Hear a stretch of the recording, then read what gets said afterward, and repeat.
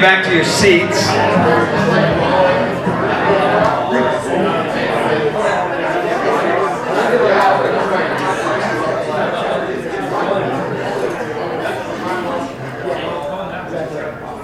One of the great blessings of this summer for me personally, and I do believe for our church, has been the addition of John Stevenson to our staff. I'm really thankful for his friendship and for his partnership in the gospel over this last summer. For those of you that don't know him, this is a great introduction. This is his first time preaching for us. John is in his, really the last 2 semesters, is that right? The last 2 semesters of seminary, and so he's a great mind. But for those of you that don't know John, and I think he's going to talk about this in his story, but John was a medical doctor, a hand surgeon, for 8 years. Is that right? I was in practice for 3.5. Practice in 3.5, but I mean, the whole that's a whole other world. The whole doctor world is a strange thing. And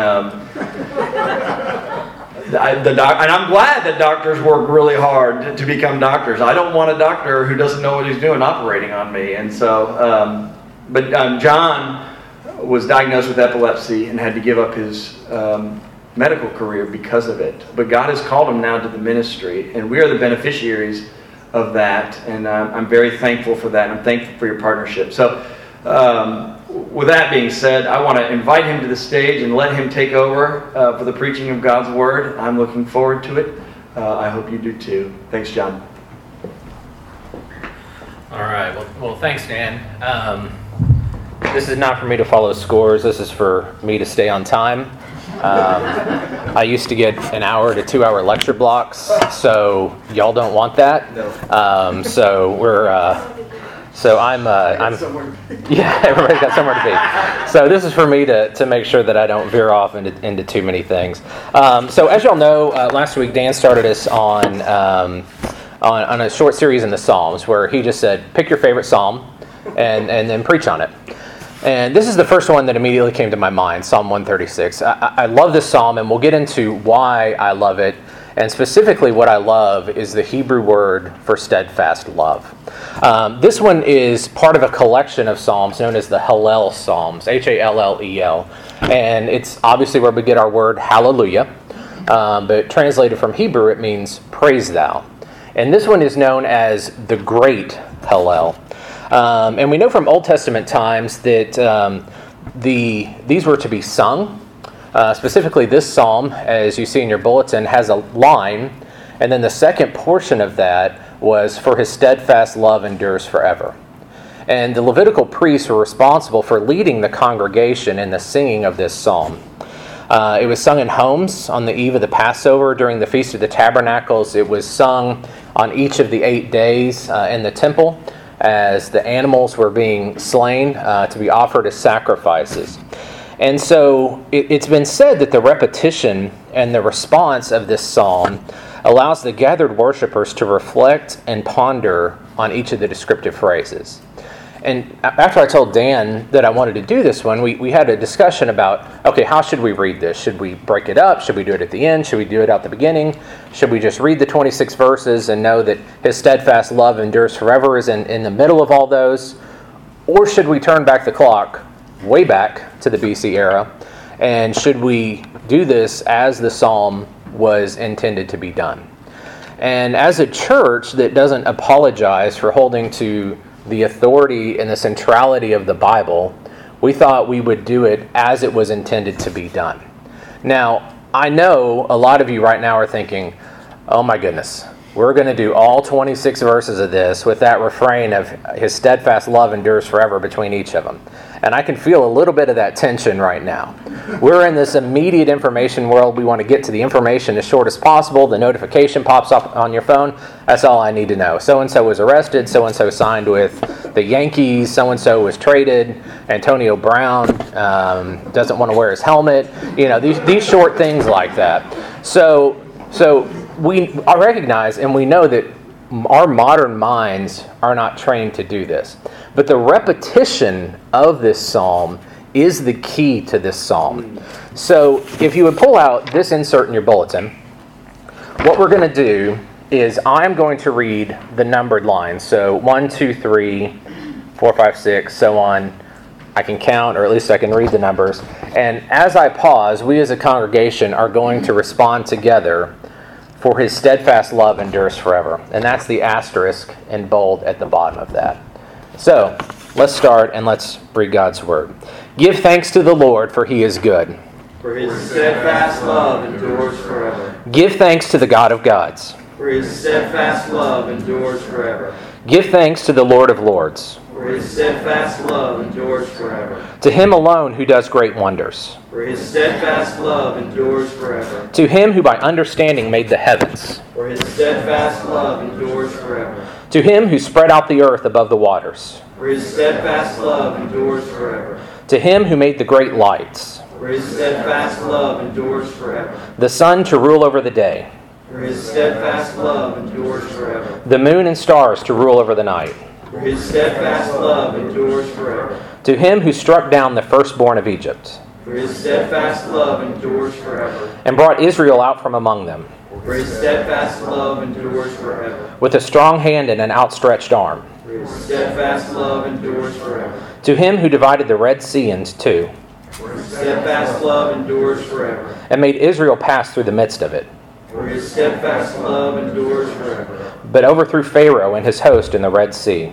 For his steadfast love endures forever. To him who led his people through the wilderness. For his steadfast love endures forever. To him who struck down great kings. For his steadfast love endures forever. And killed mighty kings. For his steadfast love endures forever. Sihon, king of the Amorites. For his steadfast love endures forever. And Og, king of Bashan. For his steadfast love endures forever. And gave their land as a heritage. For his steadfast love endures forever. A heritage to Israel his servant. For his steadfast love endures forever. It is he who remembered us in our low estate. For his steadfast love endures forever. And rescued us from our foes. For his steadfast love endures forever. But he who gives food to all flesh. For his steadfast love endures forever. Give thanks to the God of heavens. For his steadfast love endures forever. Thank you. For most of the city, school started back this week or is starting this week. And one of the things that I've always heard as I've gone through school is repetition is the key to learning. Now, I would argue with that, and most educators would argue with that and say that understanding is the true key to learning before you repeat things. When I had to retire a couple years ago, I decided I've got to do something with my life, and one of the things I decided to do was to start taking tennis lessons. And because I thought it seemed like something that would be fun, run around, work up a sweat. And I could hit shot after shot. Somebody just feeding me the ball, and I hit it, and it fly all over the place. But that repetition doesn't do any good unless I understand what I'm doing with that shot. So if I want to hit topspin, how do I want to hold my grip? Where do I want my feet planted? How do I want my shoulders turned if I want to hit one down the line, and so forth. And many coaches, and if you listen to any commentary on tennis, will tell you that tennis really starts from the ground up. It's about your feet. If your feet aren't right, it doesn't matter what your arm is doing, which is what I always tend to think about. It's where your feet are planted. And so it's having that foundation to hit the right shot in tennis. If you have the right foundation, if you have the right fundamentals, if you understand what you're doing, then the repetition becomes valuable. But I think it's the same way with Scripture and applying the attributes of God. We can talk about the attributes of God all day long. We can repeat them to ourselves. God's holy, God's just, God's righteous, God is love, and so forth. But if we don't understand God's attributes and understand them, it's repetition, like hitting a tennis ball without understanding what we're doing. We all grew up with the song, "Jesus loves me, this I know, for the Bible tells me so." And that is a great song to teach young children. And that's a great thing to have them repeat and to learn. But I'm afraid many Christians are still stuck in that phase of, Jesus loves me, this I know. We say that we know that God loves us, yet we don't understand the intensity and the depth of God's love for us. So this psalm's repetition helps us to learn by saying that phrase, his steadfast love endures forever, 26 times. But each thing that comes before that gives us a piece to help us understand God's love. And that's what I love about this psalm, is the repetition and understanding that both of them work together in these 26 verses to create an indelible memory about God's love. And so that's my argument this morning, is that we don't receive God's love fully because we don't fully understand God's love. We know several Bible words for love. We hear in the New Testament all the time talking about the difference between eros, phileo, and agape. And we've probably all heard dozens of sermons on that. But the word here translated steadfast word is the word that if I ever got a tattoo, this would be the word that I have tattooed on my body. And that word is hesed, H-E-S-E-D. And that's what's translated as steadfast love. In other translations, it's translated as mercy. In this passage, it's translated as loving kindness. But there really is not one equivalent English word or word of any other language that can capture the full meaning of that. There's been a Jewish scholar that defined hesed as a free-flowing love that knows no bounds. Others have tried to stack words to it to encompass its whole meaning. An enduring, unfailing, eternal covenant love. And it's intimately connected to the covenant that God made with his chosen people, Israel. Now, if we remember, especially with Abraham, it was a unilateral covenant, meaning that God initiated the relationship. God sustained the relationship. God chose the participants of that relationship. I had a professor of Old Testament, Dr. Allen, who helped translate many of the Psalms in the New King James Version. And his contention was that next to the covenant name of God, Yahweh, that hesed is the second most important word in all of the New Testament. And so I've just become enamored and love this word. And so if you look for the places in the Old Testament where this is represented, you see the intensity and the depth that this word has in describing love. It's why God can say in Jeremiah 31:3, as the kingdom of Judah, the southern tribes, are about to be taken into exile, that he can say, I have loved you with an everlasting love. Therefore, I have continued my faithfulness to you. So even in exile, even what looked like defeat, God's love for his people would continue on and on through his faithfulness. And so as we break down this passage, I see four things that help us to understand God's love. And number one is his person. Number two is his power. Number three is his provision. And number four is his promise. First of all, it's God's person. And I would claim that hesed is rooted in the character of God. Hesed is rooted in the character of God. A.W. Tozer, who I think is one of the greatest Christian writers, many of you have probably read his books, wrote what's a very famous quote, "What comes into our minds when we think about God is the single most important thing about us." He then goes on to add, "The gravest question before the church is always God himself. And the most important fact about any man is not what he at any given time may say or do, but what he in his deep heart conceives God to be like." The way I grew up may be the same that many of y'all grew up in church. Is the picture I had of God in my mind was God like a school teacher. And so God was up there, he was giving lectures to us through the Bible, through sermons, and I had to pay complete attention. And if I wasn't wrapped up in attention with this, then God was going to come by, or somebody was going to come by and kind of slap my hands with a knuckle, or as my dad sometimes did, kind of tap me on the back of the head in church and tell me to pay attention. And I had to do all the assignments that God gave me perfectly. I had to read my Bible every day. If I didn't get through it in a year, then, well, you failed. If I didn't pray for this long in a day, failed. And so I had to do all the assignments perfectly for God to love me and to do the right things for God.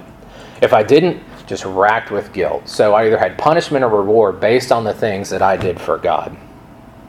But that is completely antithetical to grace. That is not how we've learned grace, as Paul said it. As believers, there is nothing you can do to make God love you more. And as a believer, nothing you can do to make God love you less. Verse 1 plainly tells us that God is good. It's an essential part of his character. That's just who he is. God is good.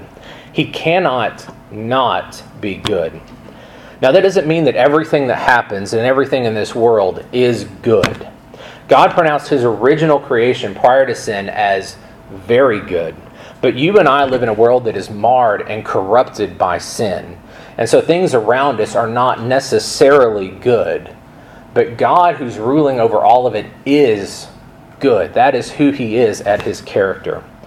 Verses 2 and 3 further explain, and when I was reading this, and as many of you read this, God of gods and Lord of lords. It seems very much the same to us in English. So as I was digging through this, verse 2 in the Hebrew uses Elohe ha-Elohim. And the way the Israelites viewed this in the Hebrew language was to denote Yahweh's supremacy over other foreign gods and deities. So their God was the God alone over all the other gods that were out there. And verse 3, Lord of Lords, is Adonai Badonim, which denoted Yahweh's power over the physical realm and the spiritual realm. And if you think back to Ephesians a few weeks ago, we were talking about this spiritual battle. So we have the Lord of Lords over everything that's in the physical and spiritual realms. In other words, God is the sovereign ruler over everything. There's nothing that takes him by surprise, and there's nothing that's out of his control. Now, I know that there probably is a question for some of you that, okay, if God is good, and God is the sovereign ruler, the great question that exists out there, then why did this happen? Why does God allow hurricanes to happen? Why does God allow cancer to happen? Why do all these things go on? And as Dan alluded to, this is something I've struggled with personally, and I really still do. As Dan alluded to, some of you know my story, some of you know parts of it, and some of you are wondering why Dan gained about 35 pounds this week. But Dan mentioned that I was a professor of hand surgery at UAMS and Arkansas Children's Hospital. And at 3.5 years into my career, things were sailing. I had all the certifications I needed to have. I was starting to be invited to speak at national conferences. I was writing textbooks. I was doing everything that I basically could at that point in my career. I had had a couple of seizures 6 or so years prior to that. Both of them were when I was sleeping, and everything checked out. The neurologist thing was, well, sometimes it happens. At that age, you have a couple of them at night, and you'll never have any again. So I started some medicine and feeling great. And then in clinic, I started having these things toward the end of the day where it was kind of an out-of-body experience. So I kind of looked down and be like, that's weird. I'm looking at my hand move. That's really, really strange. And I would hear people talk, and it was kind of this Charlie Brown wah, wah, wah kind of thing. It happened a couple times, and I was like, I'm just tired. It's a long day of clinic. And then it started happening a little bit more frequently. And so since seizures and surgery don't go well together, I pulled myself out of practice and saw my neurologist the next day. And I knew what he was going to tell me. And I went in knowing that. And he told me, no, you can't go back. And so that afternoon, I called the people that I had surgery scheduled for the next day. By this point, it was about 6:30 at night. And so I called them like, hey, I can't do your surgery the next day. I'm going to have to cancel. And I was devastated, crying, sitting in my office up at UAMS, didn't know what to do. My wife was devastated with me. She was still at work, and just sitting there lonely in my office wondering what was going to happen. So for 6 months I was out. I tried multiple medications, went up to the maximum on medications. Medications were changed around.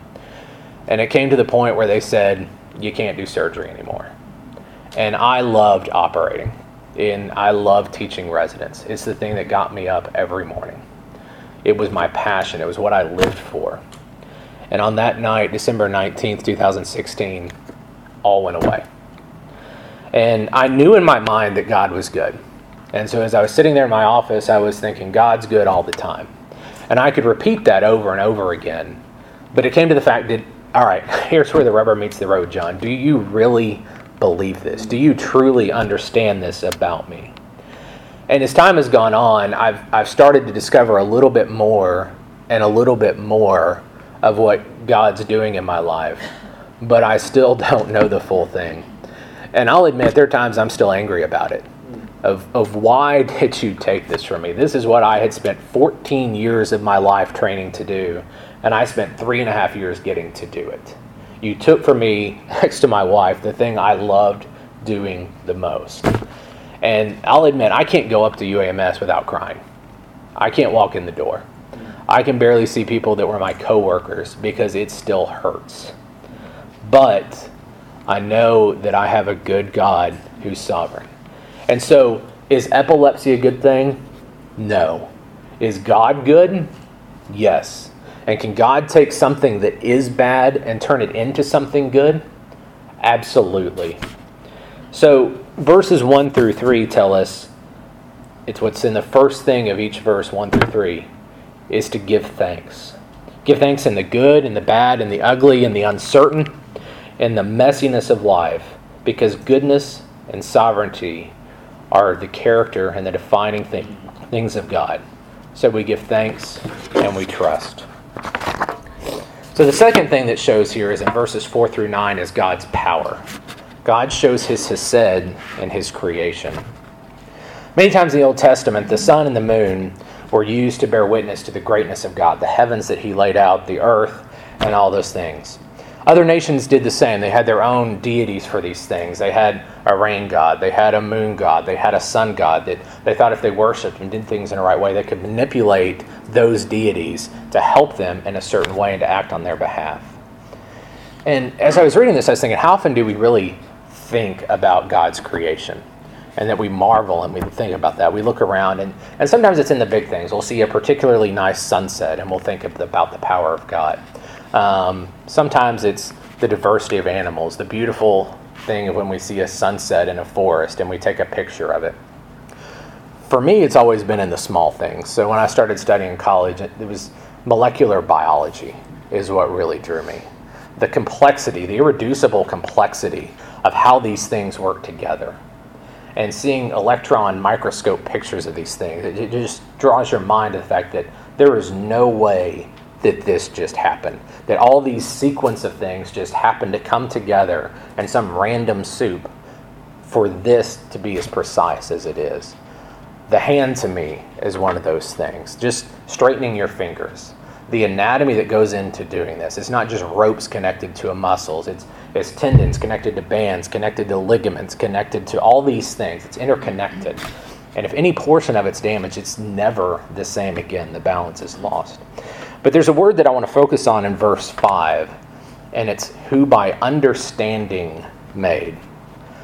Emphasizing the forethought, the planning, the pattern, the detail. That God knew exactly what you and I needed even before we needed it.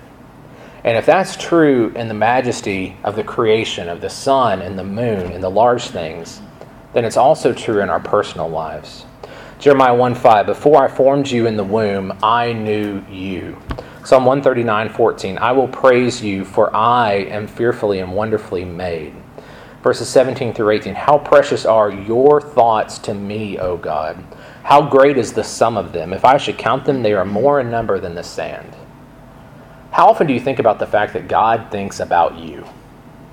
We're supposed to think about God, but God thinks about us. And to me, that's just an amazing thing. We have a transcendent God who's over everything, who rules over everything, who made everything, but yet he's also close and present with us. Jeremiah 23:23, am I only a God nearby, declares the Lord, and not a God far away? Psalm 8:4, what is man that you are mindful of him? The beauty of God's revelation and creation is that the God who made it all is also right here with us. He lives and he dwells with us through the Holy Spirit that he sent, that we receive at salvation. So how do we respond to verses 4 through 9? We bow down to our Creator, but yet we also take comfort in him.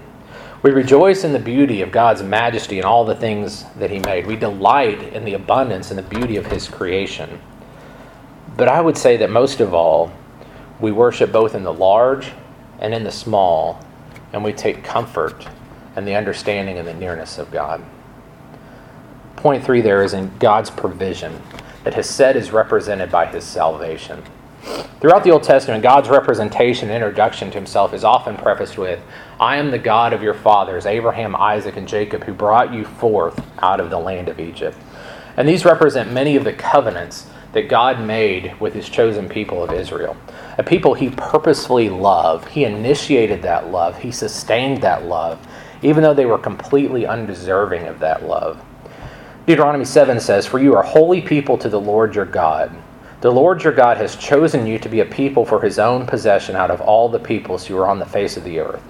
The Lord did not set his love on you, nor choose you because you were more in number than any of the peoples, for you were the fewest of all peoples. But because the Lord loved you and kept the oath which he swore to your fathers, the Lord brought you out by a mighty hand and redeemed you from the house of slavery, from Pharaoh, the king of Egypt. In the recital of these verses from Psalm 136, those 13 verses, the psalmist records the most pivotal event and the most referenced events from the exit of Egypt and the provision in taking the land. And this represented God's ability to save his chosen people in their distress. And as we know, this was marked by a very bumpy road, 40 years in the wilderness, difficulty in taking the land, bad kings, idolatry, and so forth. But God always raised up a deliverer whenever they needed him and when they turned back to God because his love was there. The Passover was the most holy and celebrated time in Israel's history because it pointed back to the miraculous deeds of God, but it also pointed forward to their future promise, the Messiah who would come, who would be their king, who would be their savior, who would be their deliverer. It is highly likely, based on the Passover, that Christ sang this psalm throughout the Passover and even a few hours before his death, where God's ultimate display of his Hesed would result with Christ taking our place and dying on the cross. That the undeserving people of Israel, that those undeserving outside of Israel would have Christ as our Passover lamb. Hesed has also been said to be an action. It recognizes and acts to relieve an urgent need on the part of the recipient. It's just not something nice that you can do. It refers to a deep and enduring commitment between the parties involved. It's performed for a situationally weaker person by someone who is stronger. It's a voluntary, extraordinary mercy or generosity, a going beyond the call of duty. The significance of reciting these events was not lost on those who participated in the corporate singing of these psalms. Again, it pointed to past fulfillment and a future promise. It pointed to a new and greater covenant based on Hesed. We all love to tell stories. We love to talk about our latest golf exploits. We love to talk about what we're binging on Netflix, the new restaurant we went to, what our kids are doing, all those type of things. But how often do we rehearse the great deeds of God corporately, or even just sit on our own and think about how good God has been in our own lives? I think it would change us if we did the same thing and we focused and we rehearsed on the good things God did for us. The basis of the covenant to God's people has always been faith. It was faith before the law, it was faith in the law, and now it's faith after the fulfillment of the law.